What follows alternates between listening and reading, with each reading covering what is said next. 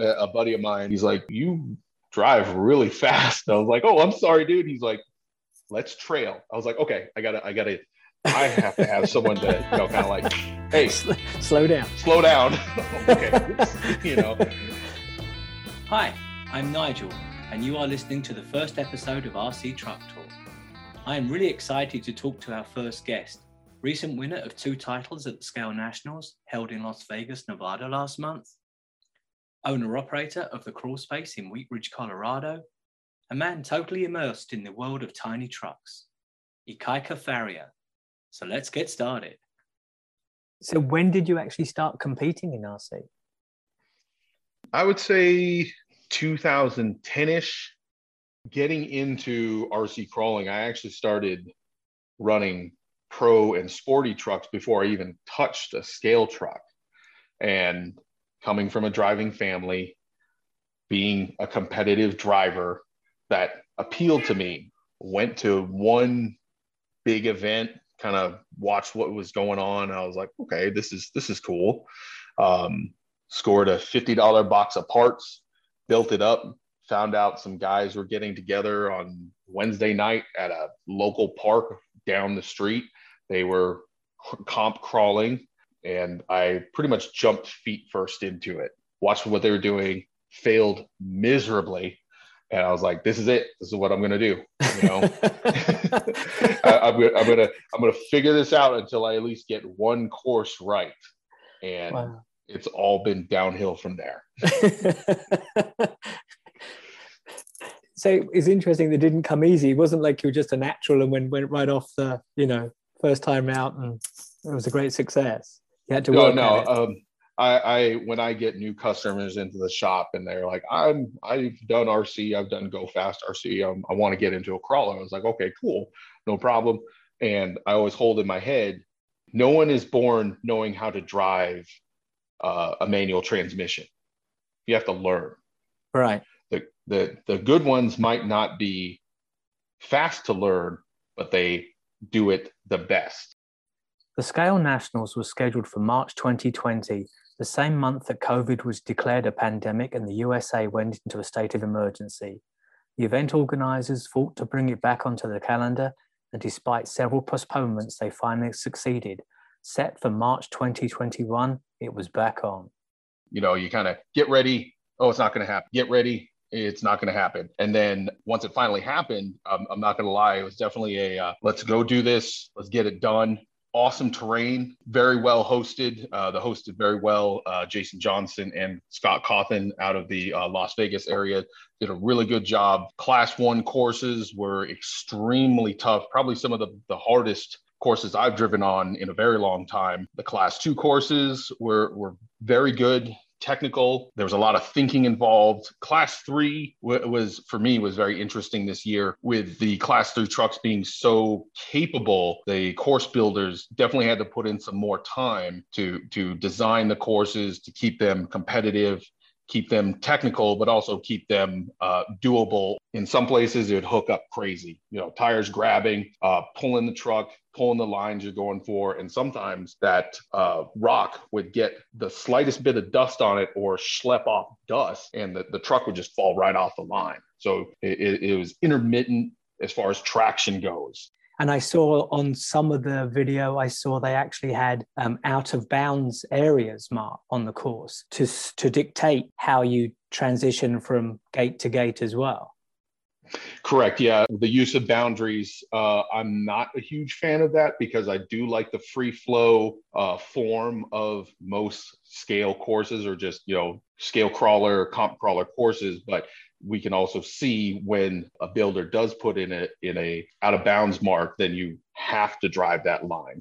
Yeah, I mean, I could see how, part of the skill set is picking your line between the gates, isn't it? Correct. Yeah. Sometimes you can see you really sort of work hard to get through a gate, and other times you can see you're trying a little bit, and then you sort of, nope, I'm going to winch. It seems like you've gone in with a plan. Yeah, I mean, I have a general idea, and I think over time, I've, for lack of a better term, developed how I want to attack a course or come at a course. I'll walk it, get to watch a few drivers drive it, get an idea of like, okay, what's happening here, what's happening there. And then the at least when I start driving, the plan is finish it. That's it. Get through this with as little penalties as possible and finish it. The minutia of that plan, I'm not fully aware of at that time. My Class 2 final, I definitely had a plan. Class 3 was the plan, or the Class 3 final, I should say, was basically survival. I cannot emphasize the grade without showing somebody the grade of the Class 3 finals. It was like this. I was borderline concerned with myself falling, not just the truck. Right. And, I got through it. I was lucky to finish it. I watched the other drivers drive it. I think one of the drivers before me, his name's Wyatt. I forget his last name. Really great kid. I think he came running down off of the course because his truck fell. And then I don't know if he slipped and he kind of, throttled out, ran it out and was safe to get to the bottom. I'm like, I see that. I'm like, oh, I've got this kid by at least 150 pounds and probably 25 years. This could be bad. This could get interesting real quick. So that plan, at least Class 3, was survival. Did you think this kind of course actually played to your strengths? That's really hard for me to say because I usually just blank out before I start driving. I look at the gates, I look where I need to go, I look at the order, I look at the obstacles, and it's obviously a test of your driving skill. So it might have preyed on my weaknesses, but fortunately, I was lucky to overcome that. I'm saying luck because I'll take luck over skill any day. No, never want to kiss away luck. That's always a good one. No. It must be very hard. You're driving, you're looking at what you're doing, you have a task in hand, and now you're also engaging in climbing, an unfavorable terrain with dubious traction, and also you're carrying a remote in one hand.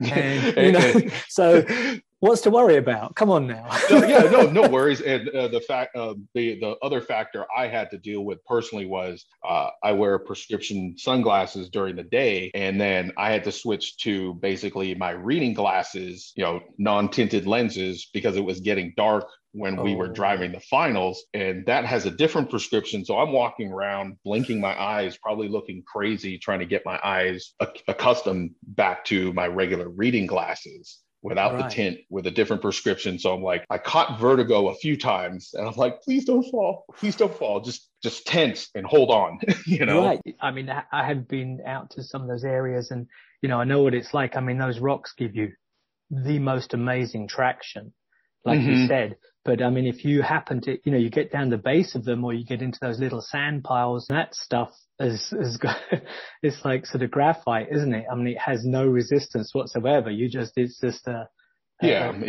It just kind of slips out from underneath you. And the other thing too was interesting about the terrain.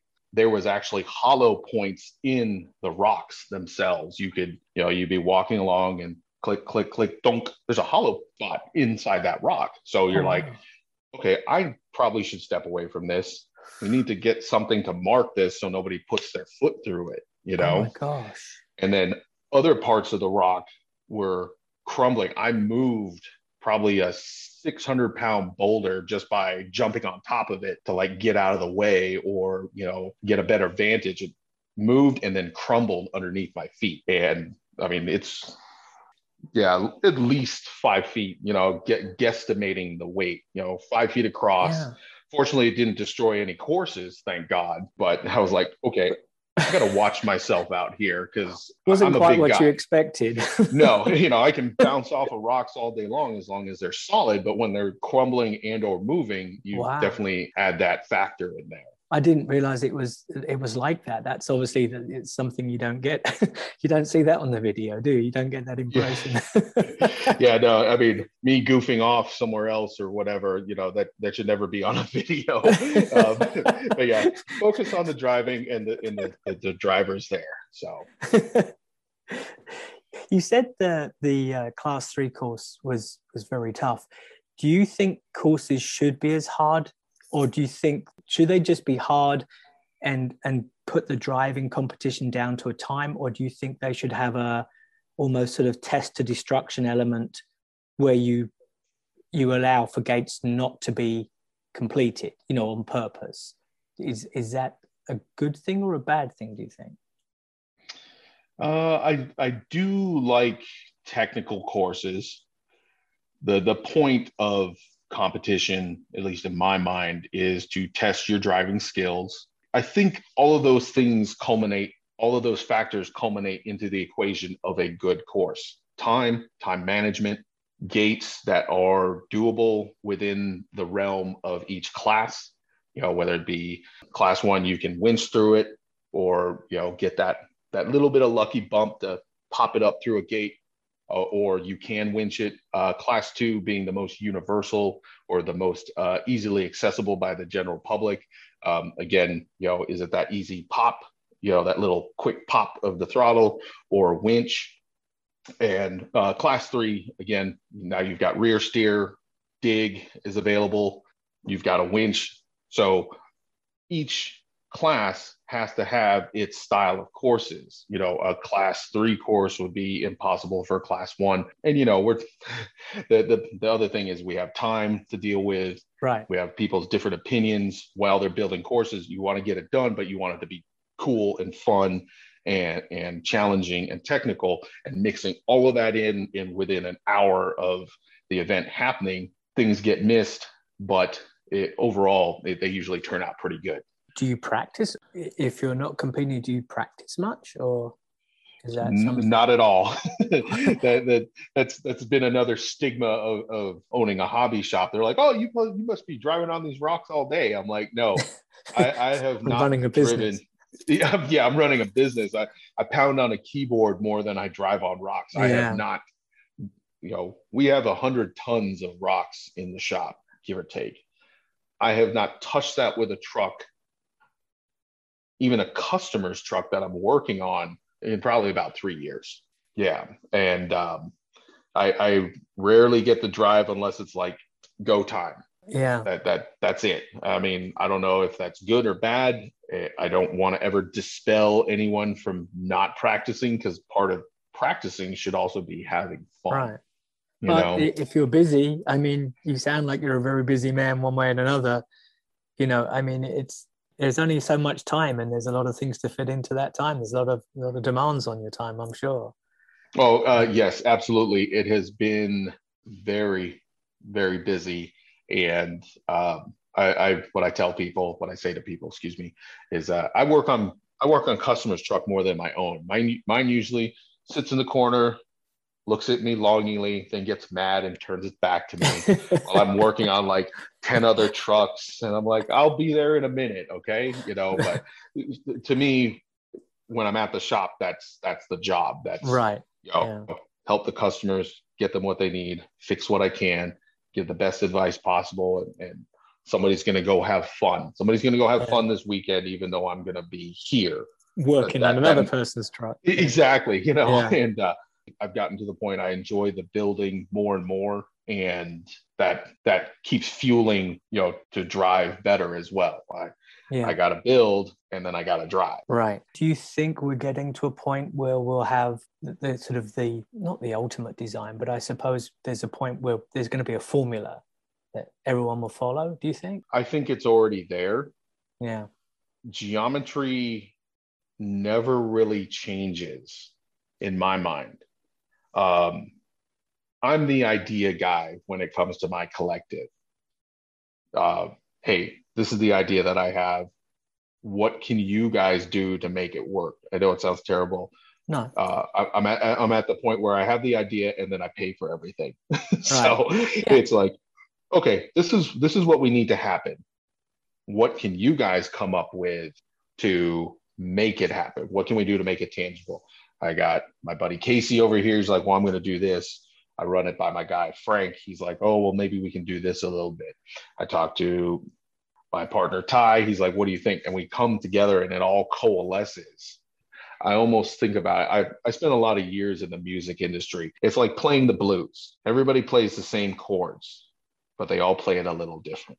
Right. So if you like what this person's playing, you're going to go listen to that. Or if you like what this company's doing, you're going to go run their stuff.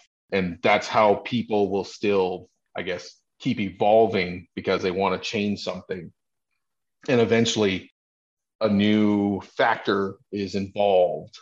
But I think the formula is there. Yeah. At least how I see it. Because it seems to be, there's obviously been a big change in motors. There's the battery packs are getting more and more efficient and smaller. Tires have definitely improved. Yes, I think the motors are, if you're running a brush motor, you're talking about 18th century technology. And how can you make that better? The guys that are making motors are taking that base idea and have taken it to a new level, even though at its core, it's still the same electromagnet. Right. And I'm not the guy to ask about that. I'm not that smart. Right. I know who makes good motors, and that's what we sell. That's what we use. And, we know that it's going to work. And with how things are evolving through the industry, it's going to grow, but I don't think it's going to change a whole lot. Okay. I don't know if I'm hitting that right. Yeah. It's definitely, I like it. It's like an open-ended book. Is it going to end? Hopefully not. Right. What is this story going to develop into? I don't know, but Yeah. it's been pretty good so far. But yeah, it's grown over the past 3 years. I mean, I remember when we first were in like 2013, 14-ish. I'm like, oh, this is it. We're at the height of it, and it just exploded even more. Right. So that just opened your mind. I was like, well, it's really never going to end. What are we going to come up with next? I think it's fairly safe to say there is no better time to be a one-man startup. Production, to produce a workable prototype now, or even a small production run, it's never been easier. So absolutely. It's you can prototype 3D imaging, 3D modeling. You can I think you can get it's almost like CD players back in the 90s. Back in the 90s, a CD player was like $800. Now you can buy one for $15. And now somebody's like, yeah, I picked up a 3D printer. Oh, what'd you get? How much did it cost? Oh, I got this, and it was like $200. I'm like, it's like a microwave, Yeah. It's like, no, it's crazy. It really is. I think my TV costs more than that. And I've been fortunate enough to meet some of the old school guys, and they're like, yeah, we used to cut chassis out of road signs. Like somebody had a one-way sign, took it off, and cut a chassis out of it. And right. that's what he did. And he had to cut it by hand. Yeah.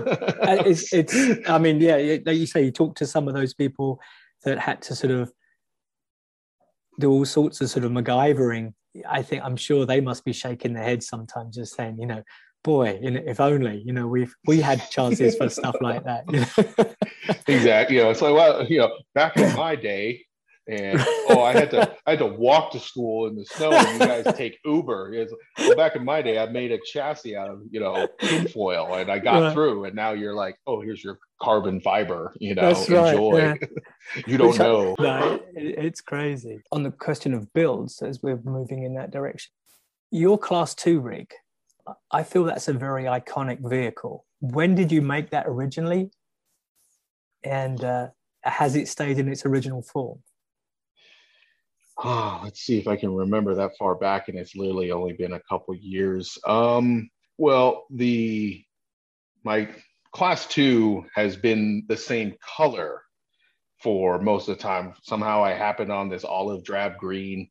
Yeah. And I just kind of went with it. And I think it was, I'm trying to remember now, started in 2016.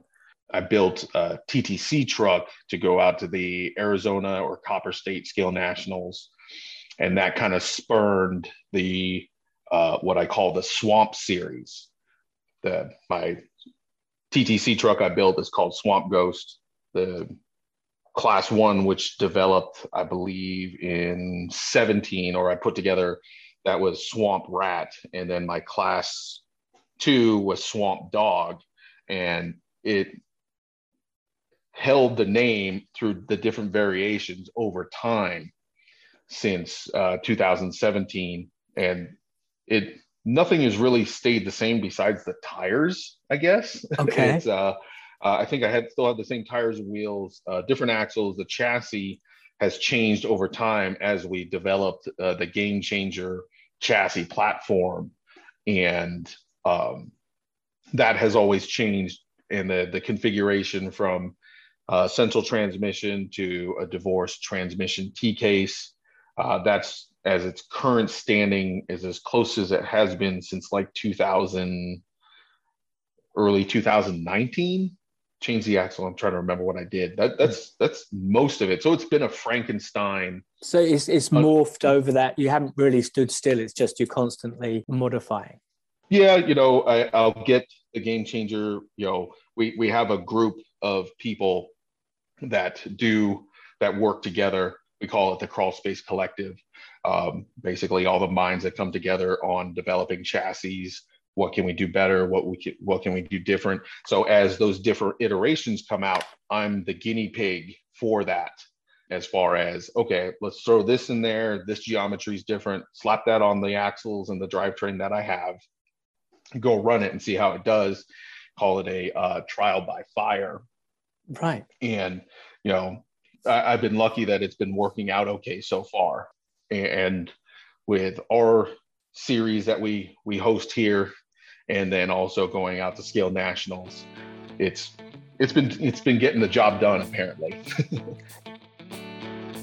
Obviously, we are not at all of the level of needing a full custom built truck. So how does this process work for someone with, say, an RTR or a modified RTR truck? I'm sure there are some people say, I want to be a competitive crawler. That's what I want. Can you hook me up? This is what I need. I want what you've got. But a lot of people, like to test the waters, and from being business, I mean, it's tough. An expensive competitive truck, that might be a price barrier too. Yes, and I've dealt with all of them, and I should say I've worked with every side, every facet of the community. And I'm going to touch briefly back. The ready to run has been good. It's also been bad. And we can touch on that if you want, but it does get people into the hobby. And 9 times out of 10, most people don't know what they're going to do. And what I say to a new customer is like, well, pick what looks cool to you. What draws you to that. Right. If you get a girlfriend, boyfriend, whatever, they got to look good first. Right. We'll deal with the problems later. Yeah. And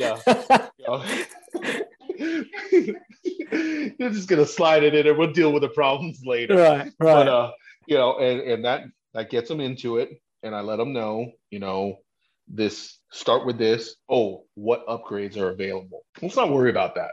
Right. Because I've had guys running ready-to-run trucks. My first ready-to-run scale truck I drove for like 2 years, bone stock, nothing. Had a big old cheeseburger smile on my face, and I say that to people. I was like, you might enjoy this for what it is, right out of the box. Right. You don't need to spend any more money. I know this is an investment. It's a toy, but it's an investment in yourself, an investment in fun.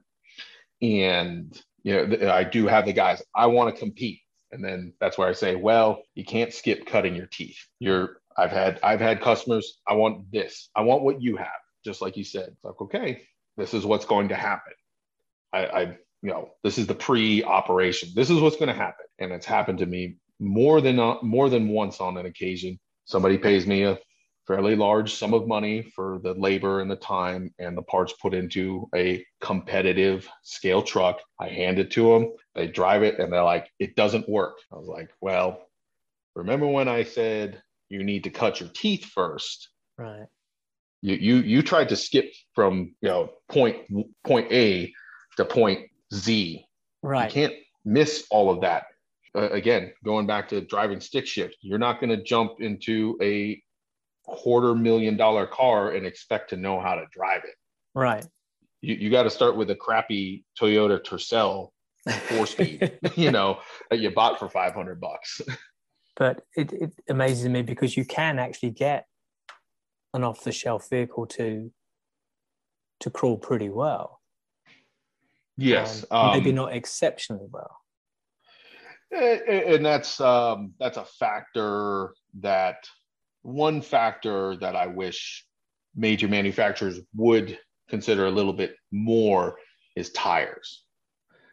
But and I'm coming at this very random statement now from both sides. I'm on one side of the counter. I'm also on the other side of the counter. Right. Axial puts out a truck A. Let's just say Axial puts out a truck. It looks great. It looks awesome. It appeals to the general public, and it does what it needs to do. And as I've said to many people, it's very easy to take the truck past its designed engineering in the box. They're gonna take that truck, and the first thing that they're gonna do with it, 9 times out of 10, they're gonna pull that trigger all the way to see how fast it will actually go. Right. That potentially can cause some breakage, and that, I don't know if this is the right thing I should be saying, that starts the cycle. Yes. But in that aspect, the industry and the hobby grows. Right. This broke, or these tires aren't, we'll go back to the tires. The tires aren't working. Well, okay, we at the hobby shop, we've got 20 different tires. Take your pick. What's going to work best? Well, if we like these, we like these. If you like the look of these, there's those, and then that fuels the driver, the customer, driver, the builder. Oh, okay, well, I'm going to get those tires. Right. Oh, those work really well. So that's going to give them that little bump of like, oh, okay, what else can I do? Right. Here's the wheels. Here's this. Here's that. And next thing you know, as some wives have told me, I've created a monster. And I was like, I just provide the options. So do you think, can someone, in your experience in competitions, is there still a place for an RTR? If it was compared to this scale nationals, no. And that's where we need to find a bridge from new customer or new driver, new truck. How do we get them to, I don't even want to say my level. That's a joke in my head. But how do we get that new driver to come out and have some fun? Right. Finding that in between, I hate to say it. It's like, I don't want to say I don't know what it is. I know what it is. It just hasn't been done yet. You've had Brian Parker doing his Recon G6 thing, which has brought more people out and in a pseudo competitive spirit. You guys doing, local groups and clubs doing their get-togethers, basing the competitive aspect of their events and gatherings, tailored to their friends, their community. And I think it would be really cool to see that organized a little bit more on standardized, I guess. And that was like the idea of the Sorka rule, but we're still talking about jumping, feet first into a full set of rules. Right.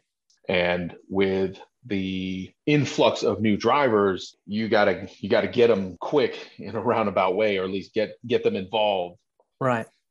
And get them hooked. Hey, come out. It's a lot more fun when there's a bunch of people driving together.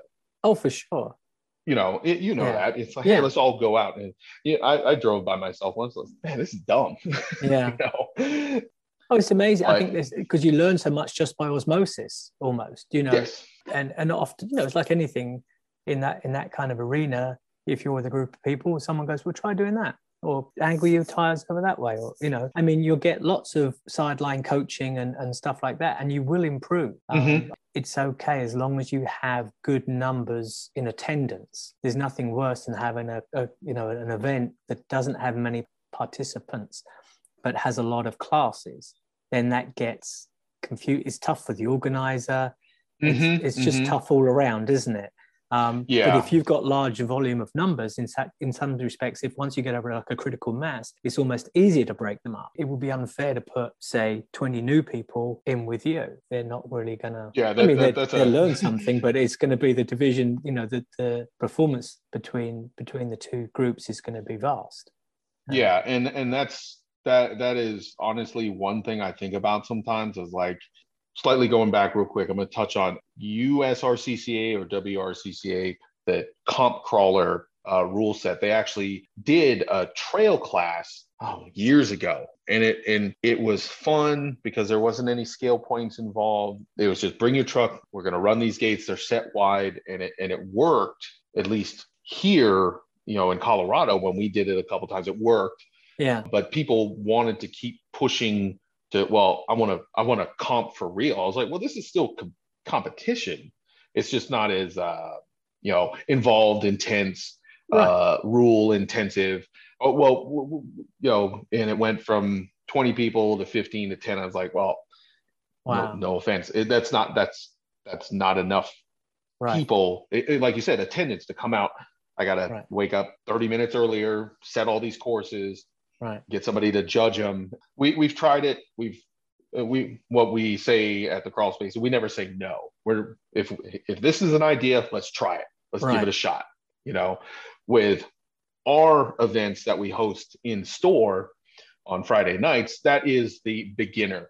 It's still a SORCA based scale competition, but if little Johnny comes out 8 years old and he has a box stock truck and his truck rolls over, somebody's going to roll it over. We call it the wind. It's like, oops, the wind, and just roll it back over. So he's not getting frustrated. That's the biggest thing that I deal with, try to work around for people is the frustration. Because I remember when I got into the hobby and I was frustrated because I didn't know what I was doing. I'm spending money. I never want any of my people to have to deal with that, a little bit, but not as to the extent that I did. So if you had someone with an RTR and they're looking at a second vehicle, would you recommend a builder's kit and parts, or would you just suggest a box of selected parts? Well, with Axial putting out their builder's kit, Axial Element, they jumped on that, which was really good because it expanded the options. I love options. I always push options. Okay, I would base it solely on what that driver wants to do. He's like, I had a blast with this, ready to run. What's my next one? Well, again, we're going to go back. What looks cool to you? Yeah. Well, I've got a SCX10. Here's a Wraith. Here's a Bomber. Here's something like an SCX10. Here's an Element Enduro. I let them dictate and I nudge in the proper direction. Right. I always say kit. I personally will always go kit for a new-ish driver or a second car. And then to a point, it's like, okay, this is your third car. All right, now let's start talking about custom. Right. Let's get into the meat and potatoes of it. Let's take, like you said, a box of parts. Let's pull all this stuff off the wall. Boom. Let's go make some magic. Right. Yeah. And I think that makes sense. I mean, that's also putting it in the right progression for them as well as a customer. Mm-hmm. Mm-hmm. Yeah. I never want to dictate what someone should do. Like I said, these are the options, but hey, maybe you should think about this. I watched them drive or they come out to a couple events. Well, maybe you want to try this, you're going to have more fun with this. And fortunately, 9 out of 10 times they listen, they follow the advice and they're happy, Right. That's ultimately the goal. These are toy trucks. Let's have some fun. If they've got some skin in the game, if they're making the decisions, if you make a decision for them, it's like, I don't like that. well, you asked me what I thought, but if you try and work with them, then they're less likely to come back at you.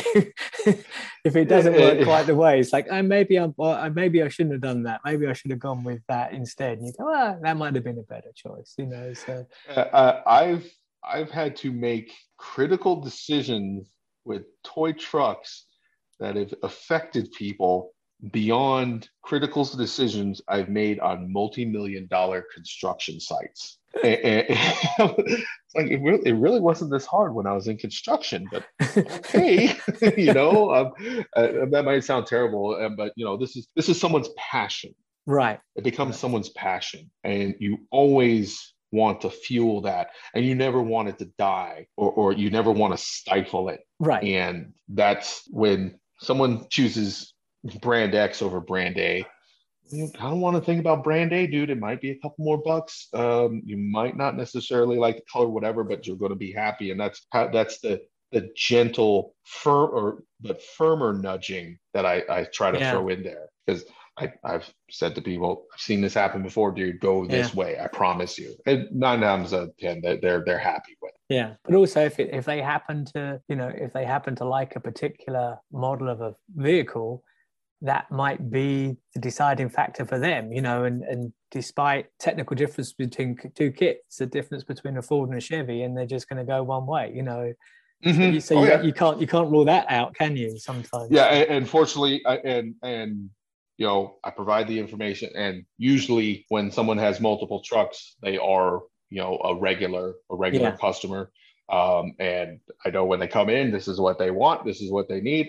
You know, it's an in, out, hello, goodbye thing. And those are good days. It's like, hey, Bob, what you need? I need another kit. Cool. Here's this. He's happy. I'm happy. And we continue that relationship through hopefully many years. So when you build with your building trucks, both for yourself and for your customers, what would you say is your most rewarding build, or has been, or is? I've done a lot. I've built a lot of trucks. I should probably start writing all this stuff down. I mean, you're talking about like the most rewarding build I've ever, you know, over the course of, tell you which ones cost the most. I remember those. I had a gentleman. His son wanted a truck, you know, kind of on a budget. Everybody's on a budget. Hey, totally understandable. This is what he wants. I was like, okay. One of the more technical bodywork jobs I've done, I had to lay scale diamond plate on a flatbed and make it look good with as few seams as possible. I was like, okay, I can do this, but I'm gonna have to draw some stuff, you know, do CAD design, some cardboard aided design. And I got it down. I was happy with it. I was like, okay, I got it. And I think I went through like 2 or 3 beds to get this to work right. Got the truck, painted it up, you know, shot pictures, sent it to the dad. He's like, I love it. He loves it. You know, we're going to come in and get it. Kid is ecstatic about it. He drives it. He's like, oh, this is my truck. This is so awesome. I was like, and I'm not going to take any credit. I'm like, awesome, dude. You look good driving it. Have fun. And, you know, the dad was like, you did such a good job. I was like, doesn't matter what I did, dude. It matters what your boy is having a big old cheeseburger on his face and driving that truck, and you guys are going to go have some fun. That's the good part about all that. Yeah. You know, me stressing on, I'm literally blowing through material. Like, okay, well, that didn't work. That's over. Oh, that didn't work. And I'm like, all right, well, you know, but it didn't kill me. It made, you know, a kid's day. Hopefully, you know, he's out having fun with it, and the dad didn't have to sweat it. I was like, that works. I'm good with that. And you took it as a challenge too. Yeah, every build's a challenge. Yeah. I push for perfection, and not only in technique, or not even just the end product, but technique, time. If I can do it faster, you know, bigger, better, faster, more. That's my mindset. Yeah. I was in the construction industry for a very long time. That's where my building aesthetic or push comes from. Can I do this better? Can I do this faster? Can I make it stronger? Can I make you do all these things. And that has definitely helped with building tiny trucks. I have less splinters, less chance of death. Someone's not screaming at me. It doesn't smell funny unless I'm, doing body work. It's so that's added into all that, and that's allowed me to create. I've always been a hands-on builder, woodworking, pottery, painting, everything. So now I have my Zen area of workshop, and I can do these things and make a little money too. Yeah, well, that's always handy, isn't it? When the money aspect's always nice, Yes, it's nice. It's nice to do things that you enjoy and make a little money doing it. That's it's good. And I'm still building for a customer, but I've been fortunate enough to have customers say, "I want you to do this like it was yours." I'm like, "You don't want that." No, I want it like you do it. I'm like, all right, I was a tattoo artist for 6 years. That's another thing, is like, you do it how you would do it. You sure this is permanent, right? You understand this, right? It's on you. This is what I came here for. And that's how I learned. But that's nice, though. That's nice. Yeah. Yeah. It's a very nice compliment. Yes. When it's a demand. Yeah. It's a demand, but it's a compliment. Okay. No, it is. It is. And it's I mean, I think tattoos are a little different. I mean, you do really want them to be sure that's exactly what they want. Yeah, we're not inebriated while we're making this decision, right? How about no. it? Yeah. Okay. There's no alternative mind state right now. No. Okay. All right. Let's go. Okay. We're good. We're good to go. Yeah. You signed the paperwork. So. Did you ever have a build that was a big disappointment? This is going to be aired public, right? Yeah. Uh-oh. Oh man, I'm going through the Rolodex. That one was okay. I honestly don't think I've ever had a disappointing build. I've had frustrating builds. I've had time crunch builds. Maybe I think if there was ever any hint of disappointment or feeling of disappointment, it was after I built something for a customer. They were, maybe a little needy about when is it done? When is it done? Is it done yet? Okay, it's done. Oh yeah, give me some time. I'm kind of a one-man act around here for building. And I get it done, and then I'd see what they did with the truck after they got it. And it's like, there's like 20 hours just in the cab alone. It gets destroyed, or the paint job that I took, I paint really fast. I've been lucky with that. I've had people, "Oh, your paint jobs are amazing." I'm like, dude, it's like 3 colors. That's it. I'll let everyone know it's just 3 colors, but I have a technique and it's nothing special. I do a paint job. Maybe I've ripped out like a beautiful gloss paint job, like this should be in a House of Color magazine. And then you see it dragged over rocks or it tumbles down. I'm like, oh God. No. Because I know I'm going to see that on Monday and be like, "Hey, can you fix this?" I'm like, "Yeah, I can fix it." and I'm not naming any names, obviously. And No. It's happened a few times. I'm like, well, if that's what he wants to do with it, and that makes him happy and he has fun with it, cool. But I know I'm going to be catching, "Hey, can you fix this?" On Monday. All right, yeah, give me a week.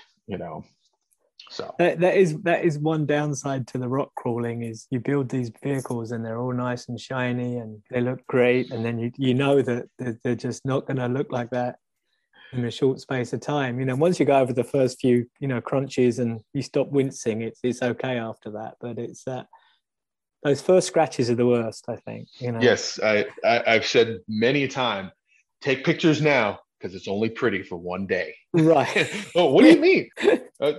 Just go with that. Go with that information. Take it in, process it how you feel, and then I'll see you in a week. Yeah. Hey, I need a new body. Okay. Nope. You were right. Yeah, I know. I think the first RC paint job I did, that's what stemmed with speed. Is it took me 10 hours to paint this body that was super, super simple. It was my own truck, and I put one scratch in it. I was like, nope, I'm done. I'm just going to put that up. I sold it. I was like, I'm not going to worry about that thing. And then that's where my painting technique came into play. It's like, how can I do this faster? How could I not spend 10 hours? Because I can't charge a customer 10 hours to paint a body. Right. That's insane. Yeah. That's, to get it done quickly, efficiently, in a timely, cost-conscious manner. That's Right. another push that I go for. I've taken digs a few times because I'm learning. Something went completely wonky sideways that couldn't be controlled. So that doesn't fall on the customer. Right. The paint dried weird. Okay. Luckily Yeah. I've had paint dry weird and it worked. And I was like, well, is that okay? Oh my God, that looks amazing. Okay, yeah, sure. Great, good. That was the intention, yes. That's what I meant to do the whole time. I don't know what you're talking about, I feel like I'm exposing secrets here. Yeah. Just don't ask me to do a second one. That's the only trouble. Yeah, exactly. I recently have two bodies come in, and it's for a husband and wife, good friends. Like, we want this the same. I'm like, oh, okay. But I've done enough bodies in that whole vein that I can usually rip them out pretty good. And I think I actually, at Nationals, I had a few people, hey, how much for that body? I'm like, I don't know. I mean, I was surprised my body held together as well as it did, because it was literally smoking as I was putting it together, because I was running so much accelerant on it. I'm like, this is going to be interesting if and when this falls apart. So, I mean, it sounds like the crawl space is not your average run-of-the-mill hobby store at all, is it? No, it's not. I mean, the first hobby shop I walked into when I was young, ripe age of 10 years old, not knowing what was going on, it was a combination fishing supply store and hobby shop. And, you kind of get and this is in Hawaii. Mm-hmm. So we do things a little differently in Hawaii. I don't know what your experience is with hobby shops, here, in the U.S., picking up that you're probably from England. I am. I am. I was gonna do my interrogation. I mean, ask you some questions about that later. But and what you dealt with there, or what you've dealt with in the States. You kind of. We're not atypical. We're not some old guy behind the counter, maybe smoking cigarettes and reading a newspaper, ringing up a little bottle of paint, or some doll hair for little Miss McGee down the road. It's definitely I'm looking at my wife as how to describe the crawl space. Tongue-in-cheek. Very tongue-in-cheek, very laid back, very hopefully inviting. I mean, we're in a warehouse, so there's not a whole lot of hey, you're in a warehouse. You get some more socialite moms with their kids coming in. And I try to be as disarming or I'm losing my words here, non-threatening as possible. I scare people sometimes, and I don't mean to. I can just be there, and it's scary. So, we never wanted it to be, oh, it's just another hobby shop. No, this is the crawl space. This is me. This is the extension of me. Yeah, it never fall into any one category. How did you manage with COVID last year? Did that have much effect on your business? There was definitely an effect. We were very, very lucky to survive all of that. We stayed busy enough to keep the lights on. A lot of new people got into the hobby, which was really cool to see. You hear about how bad it was for other industries. Out here, the restaurant industry did not do well. It sucks to see that, but we definitely were lucky to get through all of it, and I thank God that we got through it, because that was definitely I'm not going to downplay the potential for what this virus can do. The reaction was definitely big variable that I weighed in every day in my head. Okay, what are we going to do? And we got through it. We're alive. We're functioning, and hopefully that never happens ever again. Yeah, no. I mean, I think it was devastating. Like you say, it's a tough one. It's hard when you look around, because obviously, the other shops next to you and everything else, you're all part of the same community in a way, aren't you? So it's not. You don't want to see other people struggling either, you know. No, I mean, I know feast or famine from the construction industry, Yeah. and feast is really good.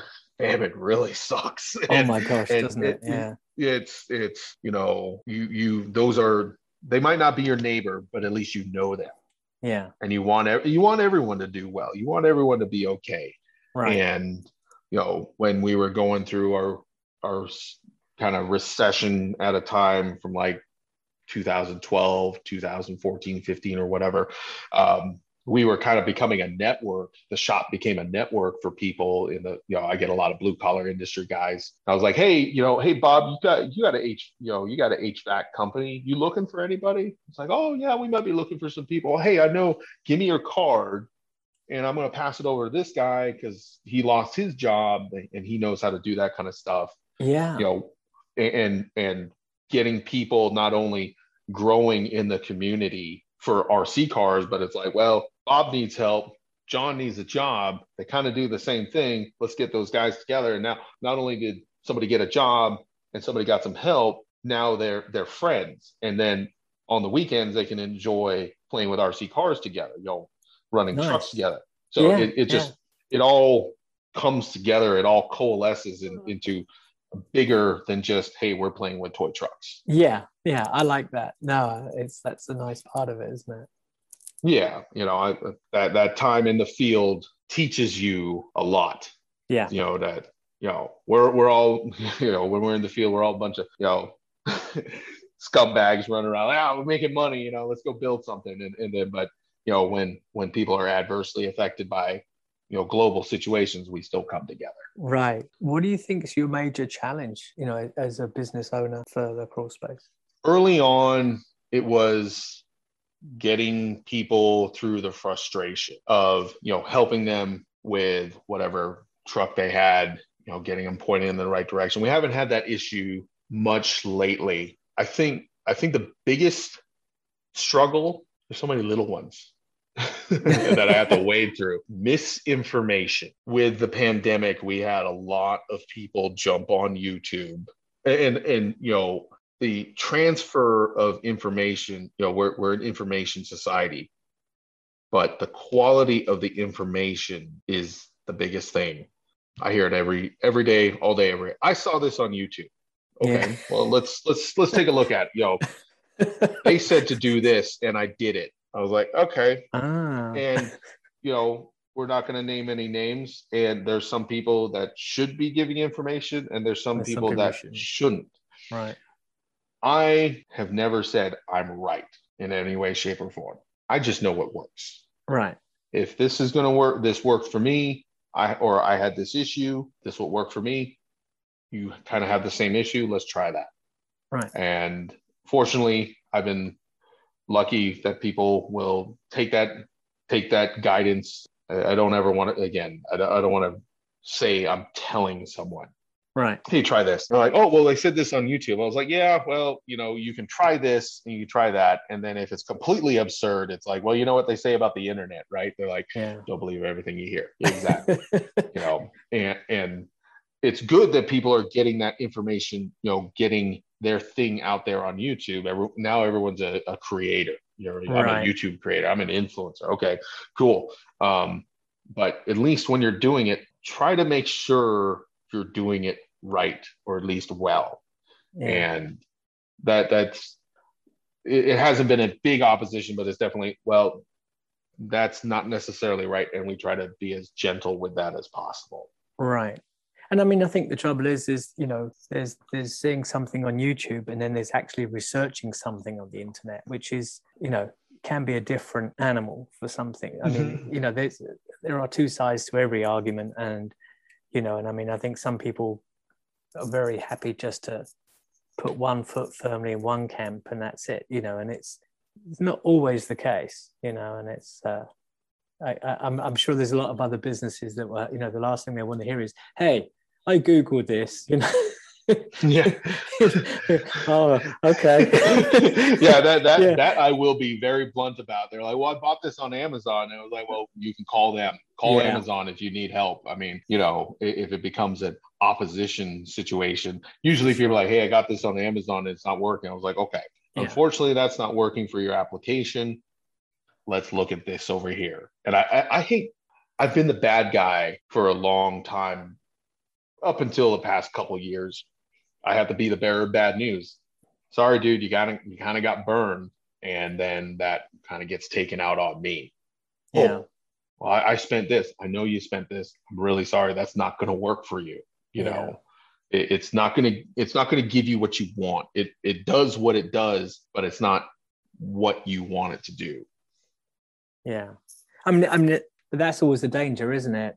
If they're looking to you to help them pick up the pieces, that's always going to be a mess. Whereas had they came to you in the first place and spoken to you, that's a different scenario, Yes. Because that way you could have said, well, maybe given circumstances, I would think about this over, this product over this product, or perhaps think about this aspect over that aspect, and at least weighed out. I mean, at the end of the day, you can present the options and then they make the decision. Like you say, you bring them in onto that equation, and you're not the bad guy. Whereas if you're the ones to say it, then the chances are that whether it works or not, the person they're going to come back at is you. So. Yeah, and you're absolutely right, and we want them to come into the shop, and if it's their first stop. About half now, it's like, oh, I never heard of you guys, or I heard about you guys after I bought this. I was like, cool. What can we do to help? Yeah. What can we do to get you to enjoy your RC truck as much as possible? If you need some advice, we got it. If you need parts, we got that too. Whatever gets you having fun, that's what we aim for. Yeah. Do most people know who you are when they come in the store? Not really. Most of the times when I go out to events, I go out of state to events. That's usually when it comes up. Hey, that's the guy. That's the crawl space guy. It's the tattoo guy, whatever. I recently went to the Ultimate Scale Truck Expo. Yeah, in Florida. Down in Florida. That was my first time. I've been wanting to go for a while. Finally got a chance to go down there, and it was, I don't want to say eye-opening, but almost refreshing to have probably 9 out of 10 people not know who I am. Wow. They're like, "Oh, crawl space." I was like, "Yeah," and then we can speak candidly. It sounds terrible. I've been famous before in the music industry. I try to think I handle it well, because I put my pants on one leg at a time, just like everybody else does. I'm nobody special. I did what I did in that industry. I do what I do now. I don't ever, it feels like there's sometimes a preconceived idea of what I am. Yeah. And I'm no one special. You can talk to me however you want, and I appreciate the praise. It's very nice. It's very humbling, because I can let my ego run away real quick if I wanted to, but I never want to do that, especially with this. It's toy trucks, Yeah. But don't think I'm any better. If somebody knows who I am and wants to tell me I do well or likes what I do, hey man, that's cool, man. You can do that too. You can do it. Oh no, I can't. What do you mean you can't? I don't ever want to hear can't. If I can do it, I know everybody else can do it. And kind of break it down for people. Like, yeah, dude, we're just hanging out. We're playing with toy trucks. We're having fun. There's no difference between you or me. Let's have fun. Don't worry about what I'm thinking. Don't worry about what I think about what you're doing. I want to know what you're thinking about. Yeah. I want to share those experiences with people. Right. Yeah. Because you never know. I mean, it always amazes me sometimes, somebody that doesn't know anything about your subject can actually make an insightful comment sometimes. You go, oh, I never thought about it like that, but Yeah, now you come to mention it, I think, yeah, I take what you're saying. You say you can always learn from things like that, can't you? So Absolutely. I've always said it's a good day if you can learn something new. yes. If someone, oh, I don't know who you are. Okay, cool. Let's talk, let's rap, let's share ideas, let's exchange information. Yeah. Let's grow, let's share an experience, let's share a moment and learn from each other. No, definitely. Yeah, and I believe you're hosting the Rocas Rojo in June, aren't you? Yes, Rocas Rojo. My business partner Ty Giebel, we kind of discussed it back and forth as far as like, hey, let's do a big event, let's do a national event. I was like, okay. He and I hosted the 2015 Rocky Mountain Scale Nationals. At the time, I think we did pretty good with it. There was two factors that were a big issue. One of them was my fault. One of them was the weather, which I do not control. And then we had a food snafu, but we have that figured out. So, but yeah, we've got that planned. That's kind of been the big push for the past couple months, and definitely looking forward to it. Got a lot of people interested in it, and we're cramming a lot of events into 3 days. Are people signing up for it now? We've got a lot of interest. I was working on the ticketing today, and we're going to be releasing the tickets or access to the tickets as soon as we kind of get all the bugs worked out of that, because we're trying to do that through our website to just kind of consolidate it instead of bouncing around from PayPal to Eventbrite or Eventzilla. We just keep it in-house, if you will. Yeah. And where everybody can get the tickets. Yeah, exactly. Just once we have the budget, then we can put on a bigger event. Yeah. And that's the push. We're going to push this budget once it comes together to make an awesome event. I think people are ready to start participating a little bit more, aren't they, this year? I think this year everyone's kind of busting the gut to get out and sort of try and feel normal again. Hopefully your time is good, Yeah, I mean, we shouldn't have any rain or snow in June in Colorado. If we do on that day, I'm going to be like, you know what? Someone hates me. Someone's I got plenty of those. And somebody upstairs is not happy with what we're doing. So we when we did Scale Nationals in 2015, I was in April, which is on the cusp of the most craziest weather you can ever get in Colorado. And we got rained on, snow rain mix for like a day. It was beautiful in the morning, and then it went rain snow mix, and then it was sunny and like 80 degrees the next day. Oh my God. So that was the weather factor. And with this big event, what's that? Yeah, we were getting rained. I mean, everything turned to mud. I was just like, oh, it's like Woodstock all over again. not a good combination. No, especially when you've got people hanging out on a side of a hill that turns in, goes from 60 grit sandpaper to like a slip and slide. Ooh. When Red Rocks, where the location where we host the majority of our events at Red Rocks, when it rains, you get off the rocks. Oh. You just don't even try and walk on it. It just turns slick. It's crazy to think of that. Yeah.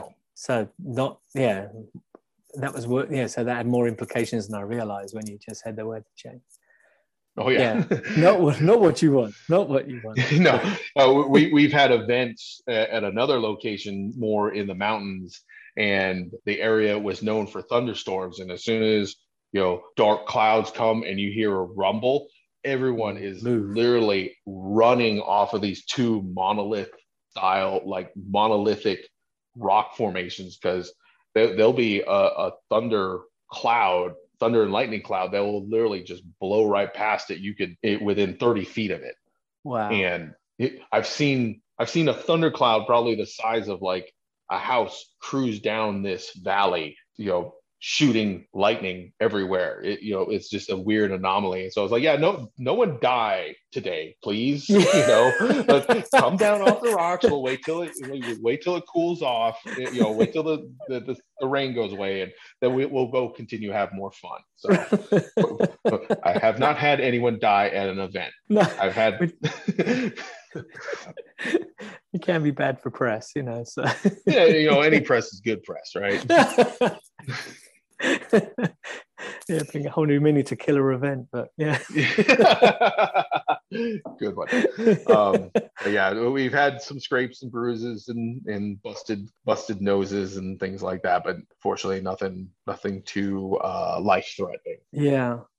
No, and I mean, it's not until people that do rock crawl, take their vehicles out. I mean, it is hard. I mean, it's very, very easy to fall down because you're not given full attention, and it's pretty easy just to slip or slide or. Yeah, one foot in the wrong place. A little patch of sand or dirt that turns into like you say, graphite. Just there goes that leg. That's it. And then you're trying to keep your radio off from falling. So yeah, exactly. I throw my body in the way first. Protect my radio at all costs. But we at every event we say, if your truck starts to roll down the hill, just let it go. We can replace trucks. We can't replace bodies. Yeah. Replacements trucks that start at $300. No, look at the gradient from the Nationals. I mean, I wouldn't want to roll down there. No, that's too much. So I've covered all my questions that I had. Cool. For you, Kaika. Yeah. So is there anything you wanted to add or want to tell people how they can reach you? Crawlspaceco.com. We've got our Facebook pages for the Crawlspace, my other shop, the Crawlspace South, the Rocus Rojo event coming up. Any major events that we will be hosting will get its own Facebook group. That's how most everyone communicates these days. And all of our events can be found on our website, and our online web store is linked through the crawlspaceco.com. Thank you for listening. I hope you enjoyed the time with the Kaika as much as I did. I wish him continuing success as both a competitor and a business owner, and I hope he manages to get out on his rock pile and have some fun.